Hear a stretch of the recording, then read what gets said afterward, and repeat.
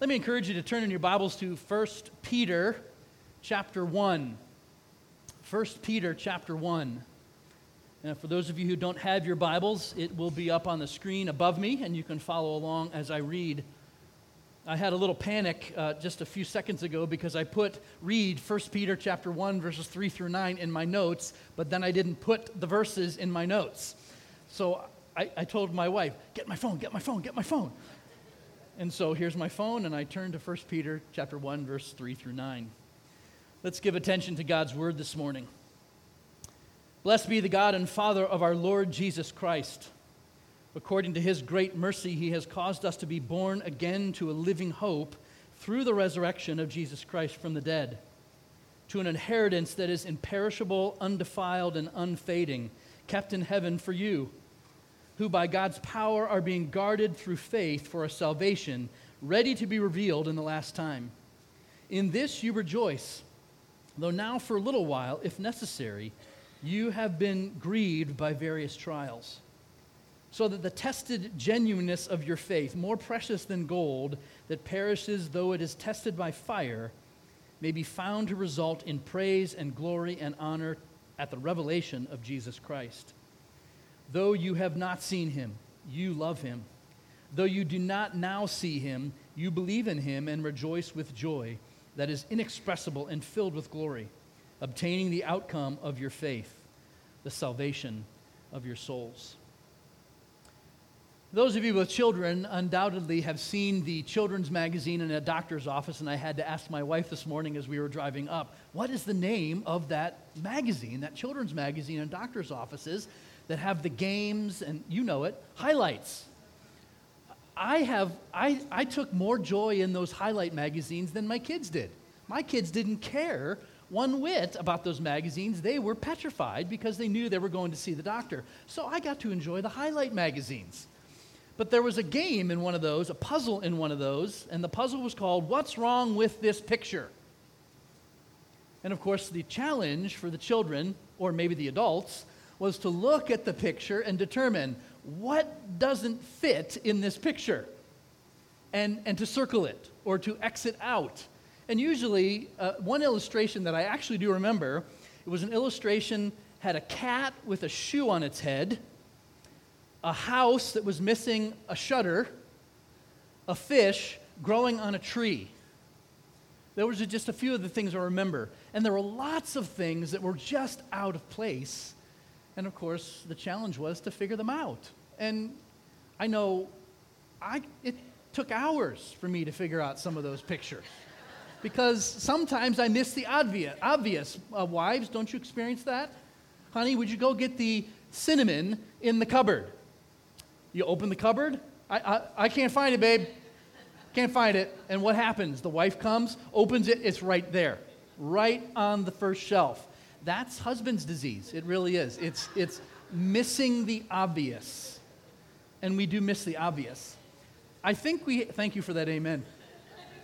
I think we have one of these moments in our text where we have an opportunity to miss the obvious. Something isn't right in this passage. Humanly speaking, something's going on here that just doesn't fit. People who are suffering various trials, but rejoicing with joy inexpressible.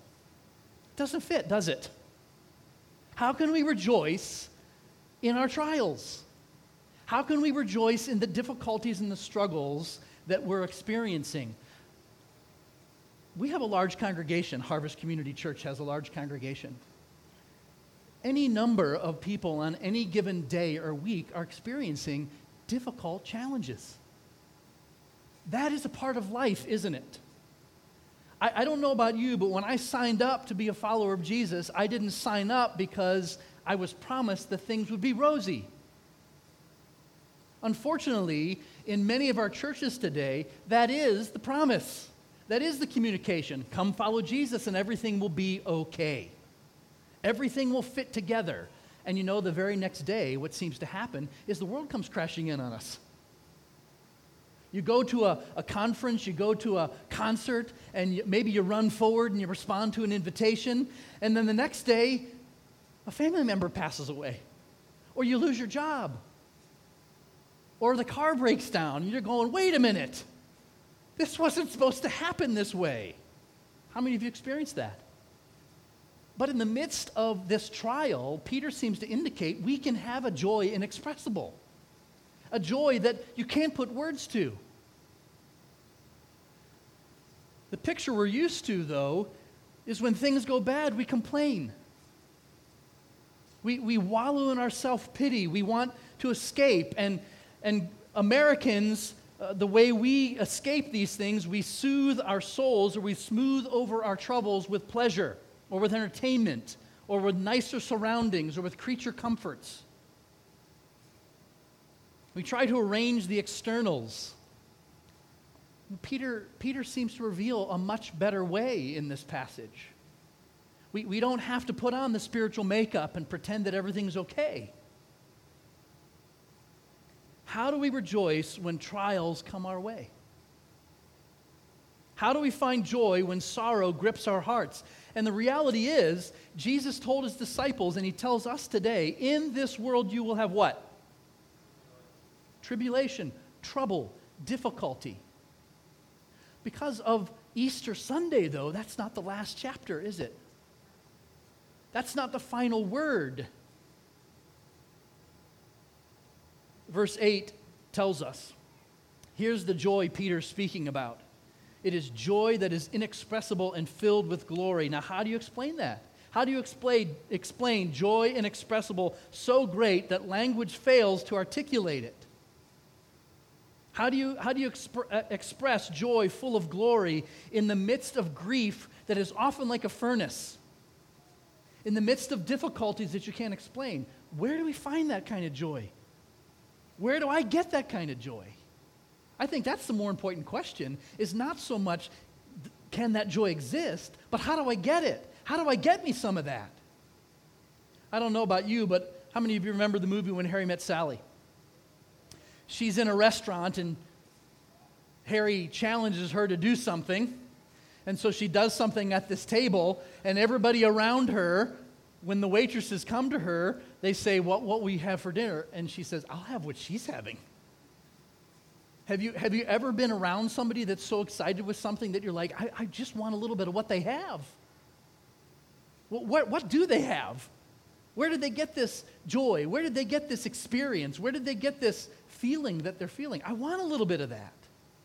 And I hope that if you are sitting in the midst of a struggle or a difficulty this morning, if you are struggling with grief, if you are struggling with pain or sorrow, that you'll realize that there is joy inexpressible even in the midst of that. And that we can have it today. We don't have to wait for it in the future. If you look down at verses 3 through 5, Peter describes his readers as having a living hope. The spring that supplies joy constantly to their hearts, bubbling to the surface even when they're engulfed in suffering, is this living hope. And we don't understand this kind of living hope, do we? We understand hope in our context as a wish. How many of you, when you go on vacation, you look out at if you do beach vacations like my family typically does beach vacations, maybe your vacation is a mountain vacation. And that's great. Maybe you like the hills of Tennessee. Maybe you would prefer a little trout stream in the middle of the woods. My family likes to sit on the beach for hours on end doing nothing. We often don't have people go with us. Our friends don't often go with us because they don't want to do that. They want to go enjoy the other things that are on vacation. We want to enjoy the beach. But how many of us, I know that I've awakened on vacation sometimes go, boy, I just hope it doesn't rain today. I think about going fishing. Trout season's in, and all the trout were washed away because of the rain we had these past week. But trout season's in, and you wake up and you think, boy, I sure hope it doesn't rain today because I want to catch some fish for dinner. That's the kind of wishful thinking that is not the hope of the Bible. The hope of the Bible is certainty. See, on this side of heaven, there is no certainty for us. There's only one certainty. What is that? Death. Oh, and taxes. But death is a certainty. You can only run so long when you don't pay your taxes. But death is a certainty. 100% of us will experience it. But we don't look at hope that way.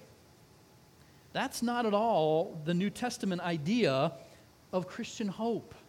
That's not a living hope. I want you to picture for a moment living with significant hardship. All of us do, don't we? To a certain degree, to one degree or another, all of us live with difficulty. That is the human condition.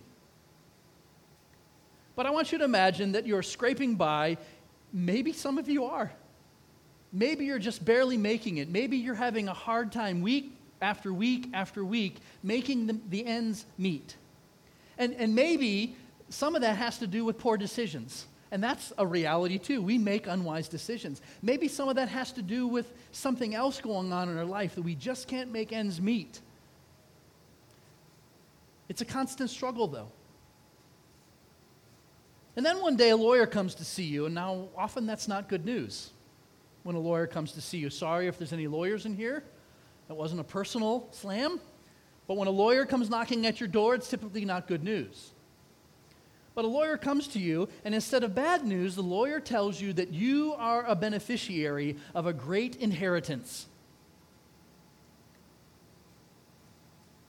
There will be some months between now and when you receive this inheritance.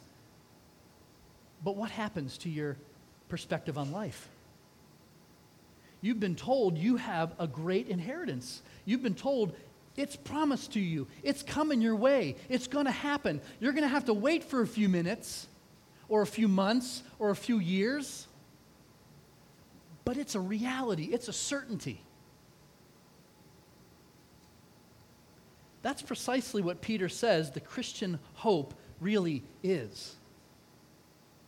There is this idea in the church, in theology, in the Bible of the already not yet. How many of you woke up this morning and you already feel justified? And let me unpack that word justified for you. Just as if I'd never sinned. Just if I'd never sinned. And see, that's how God looks at us through the blood of Jesus Christ. Like I've never made a mistake. How many of you felt that way this morning? I didn't feel that way this morning. I woke up feeling like there was a little cloud above my head. I didn't wake up experiencing justification in Jesus Christ, but the reality is you are perfect from your Heavenly Father's perspective. You should be rejoicing over that.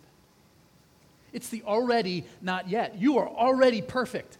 But you know what? Even the Apostle Paul recognized, I still have to live in this body of death.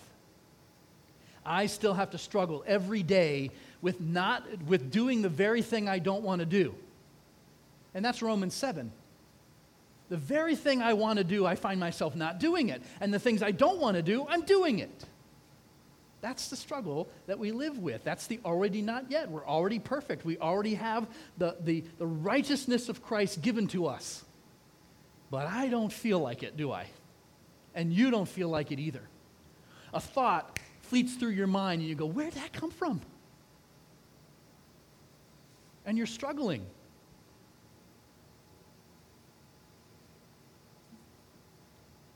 But verse 4 says that this inheritance that we have is imperishable, undefiled, unfading, kept in heaven for you. It's not in a bank. It's not subject to the taxes of the federal government. And if you have a large inheritance, this is what you can expect. 40% of that inheritance, if it's over a certain amount of money, will go to the federal government. And if you happen to live in Pennsylvania, another 10% is going to go to the state of Pennsylvania. So 50% of your inheritance, if it's over a certain amount of money, is going to go to the government. By the way, this is just an infomercial. There are ways you can shelter that to make that not happen. There really are, and they're legal ways. I'm surprised I had to say that. There really are. But listen to this. This is living hope. This is living hope. It's a spring constantly supplying joy here and now, even for a little while, if necessary, Peter says, you are grieved by various trials. And what that living hope says is this is not the end. I've got more ahead of me. It's kind of that feeling of Christmas Eve as a child. Maybe you get that teaser gift on Christmas Eve. In my family, it was PJs. My kids, it was my job to give my kids PJs, Christmas PJs. And it was a teaser because you know why? That wasn't the only gift they got. They got to wake up the next morning at an ungodly hour and wait in their beds until we could say, go! And then they run down the steps. And that's kind of, we've been given a teaser. The teaser's the Holy Spirit that lives inside of us. The teaser is the deity that resides in us. That allows us to cry out, Abba, Father, that reminds us of our connection with the Heavenly Father, that reminds us that this life is not the final chapter, but the teaser is not the whole picture. And that's what Peter's telling them. In verse 3, and this is really where I want to camp out for the remainder of our time, but verse 3 is really powerful. Peter explains the foundation of this living hope that's really it's ours. But here's what he says. Blessed be the God and Father of our Lord Jesus Christ. According to his great mercy, he has caused us to be born again to a living hope through the resurrection of Jesus Christ from the dead. That's why we're here this morning, isn't it? We are here this morning to celebrate the fact that death was not the final chapter in Jesus' life, that death did not have the victory in his life, and it doesn't have the victory in our life. Because Jesus has resurrection, we can have resurrection too. We have that inheritance. It's a living hope. We can hang on to it, knowing that this tent, this body is going to fade away, but we have an eternity in heaven with a new body that will never fade away. Are you excited about that? I want to hear it more if you're excited about it. So there's really three things, and I left you a lot of notes. I left you a lot of room in your maps to add notes. And I'm going to give you three real quick ones that if you want to write down, you can. Here's what we're going to look at. First, this living hope is the possession of those who are born again. This living hope is the possession of those who are born again. Secondly, we are born again to living hope through the resurrection of Jesus Christ from the dead. That's what Peter's telling us. We are born again to a living hope through the resurrection of Jesus Christ from the dead. And here's the third thing. Here's the foundation. Here's the ground of all of that. Here's the foundation, the ground of our living hope. The mercy of God the Father that stands as the cause of everything else, of the resurrection, of our new birth, of our living hope, of joy inexpressible, full of glory. It's all the gift of God's mercy. So let me quickly go over those again. First, the living hope is the possession of those who are born again. Second, we are born again to a living hope through the resurrection of Jesus Christ from the dead. And that's right in your text, right in verse 3. And then thirdly, the mercy of God the Father stands as the cause of all of that. God's mercy stands at the cause of all of that. So let's think about the first of those things together. Living hope becomes a reality when we are born again. That's when this joy begins to bubble to the surface in our hearts, isn't it? See, Christianity, faith in Jesus Christ, as we know it, Christianity, is not, first of all, an ethical system. It's not, first of all, a set of rules or abstract morality. It is not, first, a philosophy and a worldview. It is not, first, a religious code or religious or ritual behaviors by which the faithful express their devotion. And here's where I think too many parents get it wrong. And I've gotten it wrong too. That's what we tell our kids Christianity is about. It's about checking off the boxes of good deeds. It's about checking off the boxes of doing things right. It's about checking off the boxes. That is not first what Christianity is. See, if we teach our kids and train our kids that that's what Christianity is, when they become adults, they will leave. If we don't teach our kids to love a person, that's what Christianity is all about. It's loving the person of Jesus, not the rules.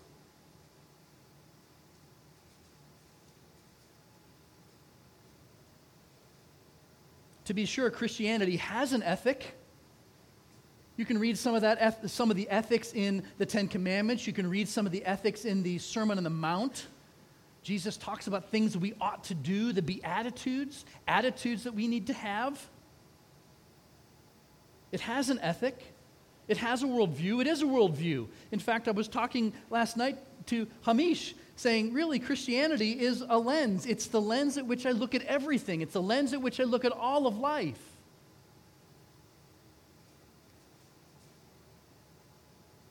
Christianity is a body of doctrine and a practice that allows us to express our devotion to God, but that's not what Christianity is in its essence. See, every other religion in the world can be described as ethics, plus philosophy, plus ritual. But Christianity has one vital difference, and it's called direction.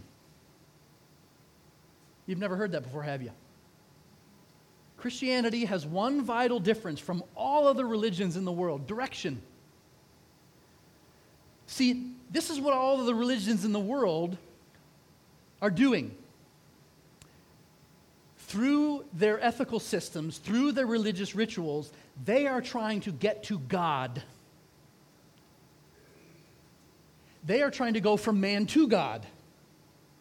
But in Christianity, what's the direction? God to man.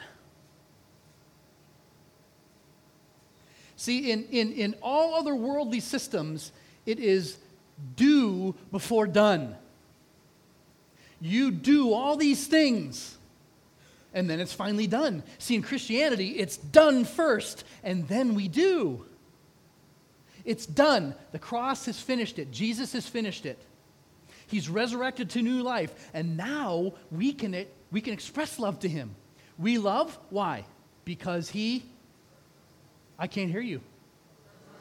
He first loved us. We can't begin to love unless he first loves us. What direction is that? God to man. That's not me to God. What does the Bible say about my direction from me to God? I can't get there from here. I can't get there from here. I can't do enough ritual. I can't beat my back enough. I can't light enough incense. I can't do enough good things to get to God. Why? Because Scripture says I am dead. I'm dead in my sin. I can't get to God.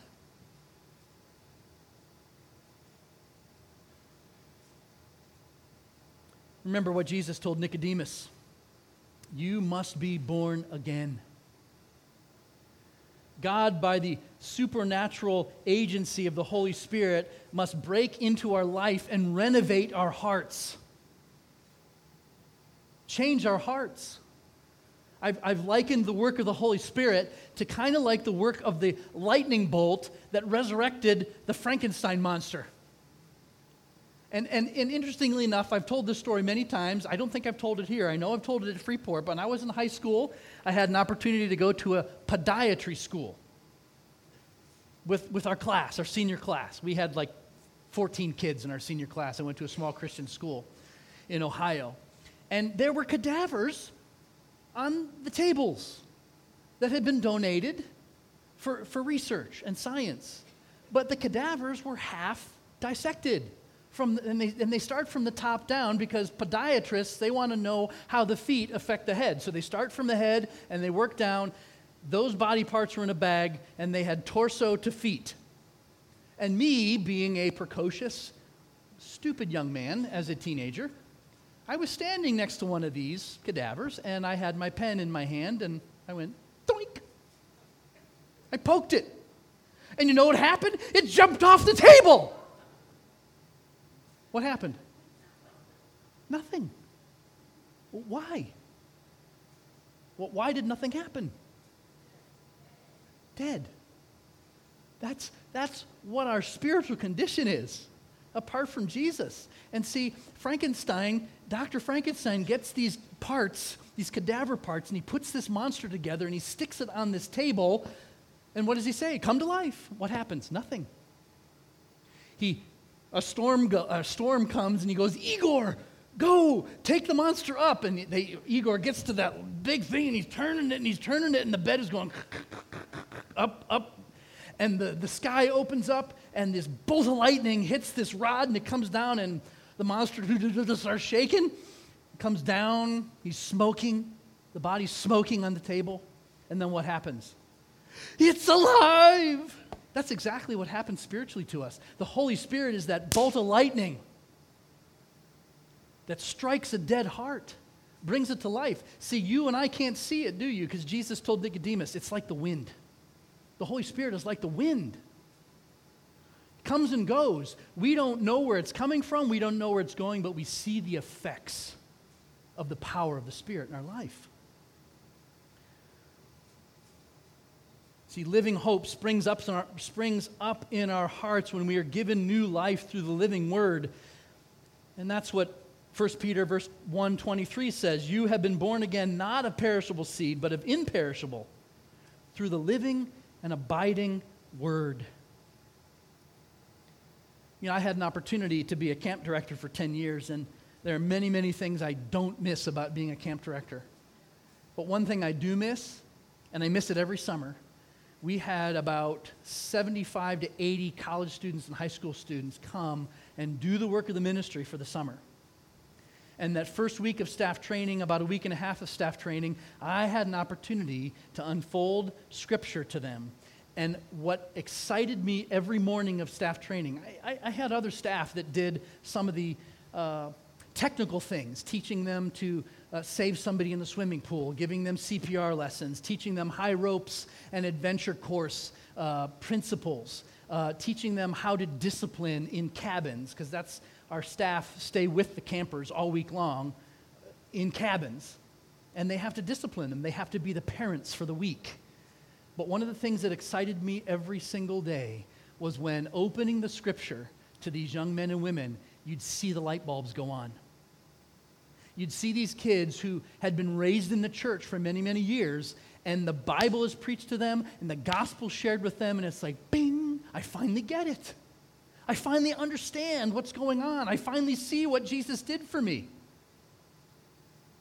That's what the work of the Holy Spirit does through the Word of God. And again, it's not perceptible.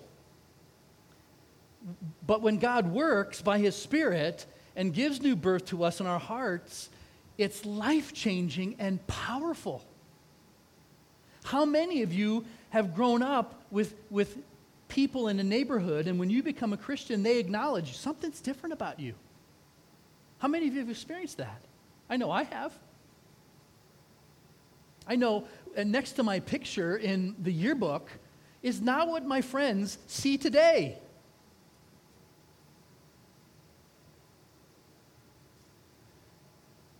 So let me ask you as simply and plainly and directly as I can, have you been born again? And don't make the same mistake that Nicodemus made. Do you mean I have to crawl back into my mother's womb? No, it's not physical. It's spiritual. Have you been born again? Has God, by the Holy Spirit, mysteriously, supernaturally, maybe quietly invaded your heart and made you a new creature? See, nothing else matters. Nothing else matters compared with your answer to that question. Have you been born again? And you know what? It's easy to mouth the words, isn't it? It's easy to say, I'm a follower of Jesus Christ. We are all pretenders. That's part of being sons and daughters of Adam. But here's the difference. We're not saved to a certain degree by profession of faith, although the Bible says confess with your mouth and believe in your heart that Jesus, and you'll be saved. But profession of faith doesn't save us. Possession of faith does. What's the difference? I can profess something with my mouth, but when you're possessed by something, it changes you. When you see all those stories in the Bible of people possessed by a demon, they are changed. They become somebody else. They're not. How many of us saw the movie Exorcist? The old movie. I know I'm probably aging myself when I say that, but there's this young woman whose head turns around on her shoulders. That's not her normal thing. She's possessed by something she has no control over. Some of you parents with young children probably see green stuff coming out of your kid's mouth, but this is not normal. Possession changes a person. Possession by the Holy Spirit has to change because darkness cannot exist in light. Where light is present, darkness cannot exist.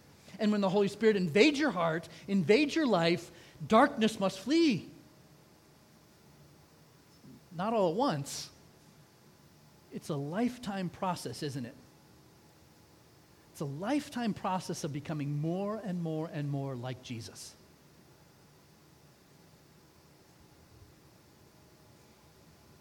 There's no living hope, though, unless the living word makes your dead heart come alive. There's no living hope. There's no spring bubbling up with joy in the midst of grief. There's no inheritance, imperishable, undefiled, unfading, kept in heaven for you without the new birth. And Jesus said to Nicodemus, today you must be born again. Have you been born again? If not, don't leave today without turning your life over to Him. Without surrendering your life to Him. Without getting out of the driver's seat and letting Him drive your life. Because that's what being a Christian means. It means getting out of the driver's seat and letting Him drive your life. Trusting Him that He's going to take you where you need to go and produce in you the things you need to live in heaven. Because you know what? You can't live in heaven like this. You can't get there from here.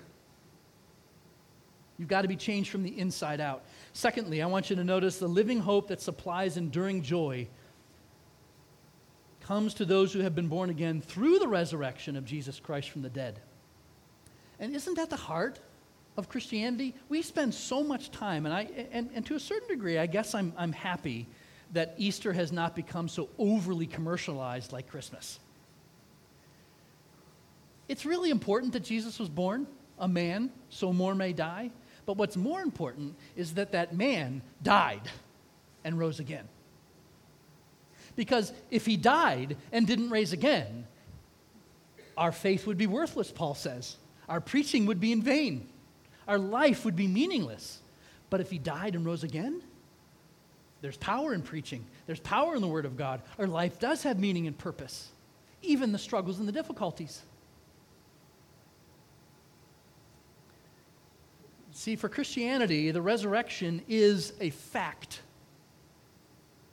It's a fact. He did not swoon on the cross to be revived in the cool of the tomb later. Believe it or not, that's a theory. That Jesus just fell asleep on the cross. He swooned. He was so overcome with pain that he just passed out. And they took him down off the cross, stuck him in a grave, and he came alive when the tomb was cool, because the tomb was cool. No. They really stuck a spear into his side, and they really pierced his heart, and blood and water really did come down. Think about it. These Romans were expert executioners. They didn't do this just, let's just throw a body up on the cross and kill him. No, they did this professionally. That was their job, to kill people in the most excruciating manner possible. Jesus didn't fall asleep on the cross. He was not replaced by some substitute who was crucified instead of him. You know, they weren't walking down the Via Dolorosa one day and Jesus carrying the cross, and all of a sudden someone came and said, Jesus, I'll take that. I'll take your pain for you. I'll take your place. No. Nobody replaced Jesus. Jesus chose the cross. He wasn't, He wasn't forced to do it. And I think that's what Nicole said this morning. He chose the nails. He chose the cross. He willingly went to the cross for you and I. He wasn't looking for a substitute. He wasn't looking for an out. Certainly in the garden, he was saying, Lord, if there's any other way to do this, let's make it happen. But he wasn't saying, I don't want to do it. Wasn't replaced. And he certainly, the disciples certainly didn't steal the body. And that was one of the earliest statements. The disciples stole the body. In fact, Pilate, we need to send some people to that grave so the disciples don't come and steal this body. Because this crazy guy, said that he was going to raise in 3 days. We need to make sure. Let's seal the tomb. Let's get some guards on that tomb.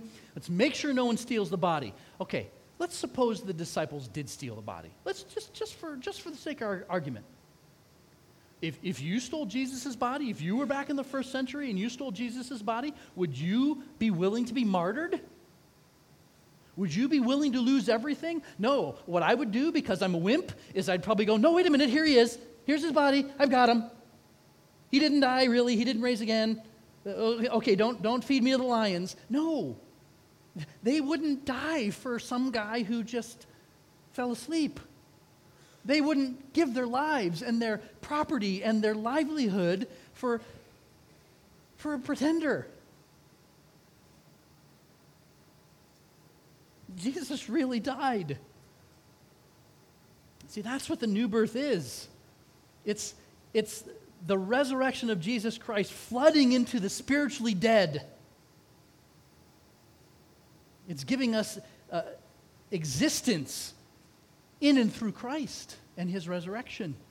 2 Corinthians 5:17 says, if anyone is in Christ, he is a new creation. The old has passed away. Behold, the new has come.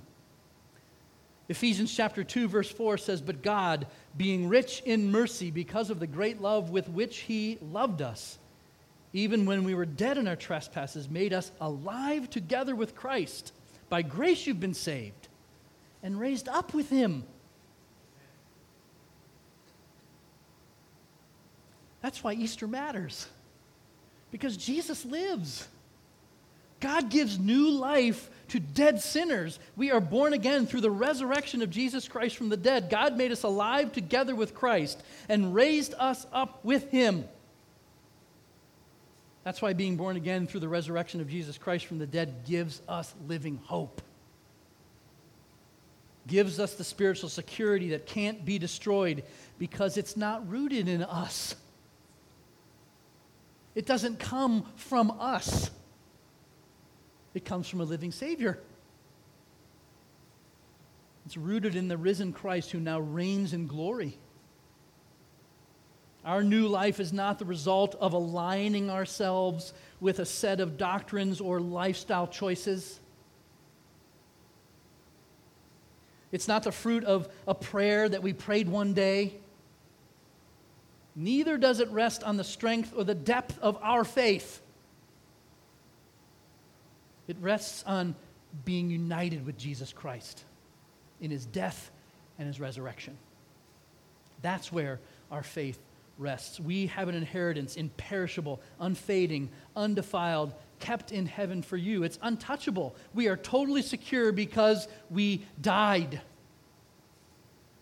As Paul puts it in Colossians 3:3, your life is hidden with Christ in God. And I love Galatians 2. I mentioned this Thursday night. It's no longer I who lives, but it's Christ who lives in me. And the life I live in the flesh, I live by faith in the Son of God who loved me and gave himself for me. You know, when I became a Christian, as an 18-year-old, Michael Harvey died. And I hope that's your response too. When you look at faith in Jesus Christ, you died when you said yes to Jesus. And the Holy Spirit began a work of transforming you, not into Michael Harvey, not into a super Michael Harvey, not into the Marvel comic Michael Harvey, but into the image of Jesus Christ. The problem is, we still think we're us. I still think I'm Michael Harvey. I still act that way. I still think I have the authority and the power. It's not me who lives anymore. I'm dead. It's Christ who lives in me. And how do I live that life? By faith in the Son of God who loved me and gave himself for me. That's how I live that way. Because the tomb is empty, you live. Because the tomb is empty, you are a new creature. Because the tomb is empty, you will never die. Because the tomb is empty, you have living hope, an inheritance that will be yours one day. Because the tomb is empty, you can rejoice with joy unspeakable, filled with glory, even in the midst of trials of various kinds. Even in the midst of this life that is a wet blanket world. See, the new birth, the resurrection of Christ, and then finally, giving rise to the living hope that fuels our joy, and this is our third point, is the mercy of God. The mercy of God. Let me read verse 3 again. According to his great mercy. I love that Peter starts out that way. He doesn't start out with, according to your great need. He starts out with, according to his great mercy. According to his great mercy, he has caused us to be born again to a living hope through the resurrection of Jesus Christ from the dead. You can't generate the new birth on your own. You can't do it. Ephesians chapter 2 verse 1 reminds us that we are dead in our trespasses and sins. There's no heartbeat, spiritually speaking. If today you don't know the risen Christ for yourself, the bad news is you can't do anything to change your own condition. How many of you that's news to? Especially in a world where you just have to listen to the right podcast. Or maybe you just have to get the right magazine. Or maybe you have to follow the right guru. See, in our culture, that's all you need. Just go to the self-help section of the bookstore or the library. That's not going to cut it. You can't do it. You can't bring new life to yourself. You can't give yourself new life. You must be born again. No living hope without it. But you can't affect the new birth in your own heart. You must have what you cannot produce. So what must you do? Cry out for mercy. That's where new life begins. Cry out for mercy. And you know what? When you learn to cry out for mercy, that's when you really learn to pray.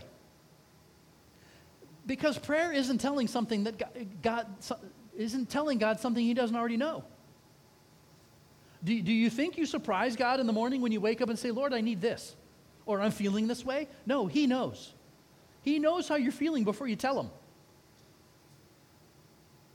See, that's when prayer really begins, when we can cry out for mercy. That's when salvation begins too, when we realize that we can do nothing in our own strength. Parents, you need it for your kids too. When you get to a point where you just can't do anything more for your kids, you just need to cry out for mercy. Well, what about your marriage? You get to the point where you just can't, there's no amount of counseling that you feel like is going to fix this thing. You just got to cry out for mercy. That's where it starts. That's where salvation begins. A cry for mercy. That's the ground of everything else. The reason for the resurrection, the mercy of God. The cause of our new life, the mercy of God. The basis of a living hope, the mercy of God. He abounds in mercy, ready to give it to all who ask him. Scripture says, but God, who is rich in mercy, because of the great love with which he loved us, made us alive together with Christ. See, Christianity and faith in Jesus doesn't come from our decision. It doesn't come from our words. It doesn't come from signing the card. It doesn't come from coming forward in a moment of when the preacher just hits it right. It comes from recognizing that you're loved by God and he's got mercy extending out to you. That's when salvation begins. It was mercy that sent Jesus. It was mercy that nailed him to the tree. Mercy that poured out heaven's wrath on our guilt resting upon his shoulders there. It was mercy that rolled the stone away and gave new life to our Savior's body. It is mercy that sits on the throne of glory so that dead sinners who run to him for mercy receive the mercy they so desperately need. Have you run to him for mercy? Some of you are ready. Some of you are ready. Some of you are like, yes, let's go. Let's run down the aisle. Let's sign the card. Let's try harder. Let's do better. And if you're saying that, you missed it. If you're saying that, you missed it. But if you are saying that, perhaps you're moving in to a right posture, though. Because here's the right posture. You've forgotten that resurrection life is offered to you on the basis of sheer mercy alone. It's not whether you sign the card. It's not whether you run down the aisle. It's not the words you use. It's recognizing that the resurrection and the mercy of God provide us the entrance into new life. Do you see what that means? It's what's the commercial where people are sitting there going, free, free, free, free, free, free, free. What's the commercial? Do you guys remember the commercial? Fios, free, free, free. That's what mercy is. It's free. Mercy is free. God's mercy is free. Salvation is free. Righteousness in Christ is free. It's nothing you and I can do, not wages in return for something you've done. It is a gift. It's mercy. It's what's on offer to you and I this Easter Sunday. That's why Jesus rose. There's a gift of new life offered on the basis of sheer, undeserved mercy. And that's my invitation to you. Fall upon the mercy of God this morning. If you don't know Jesus, don't worry about the words. Don't worry about signing the card. Just cry out for mercy. And it's just acknowledging, Jesus, I need you. That's it. I need you.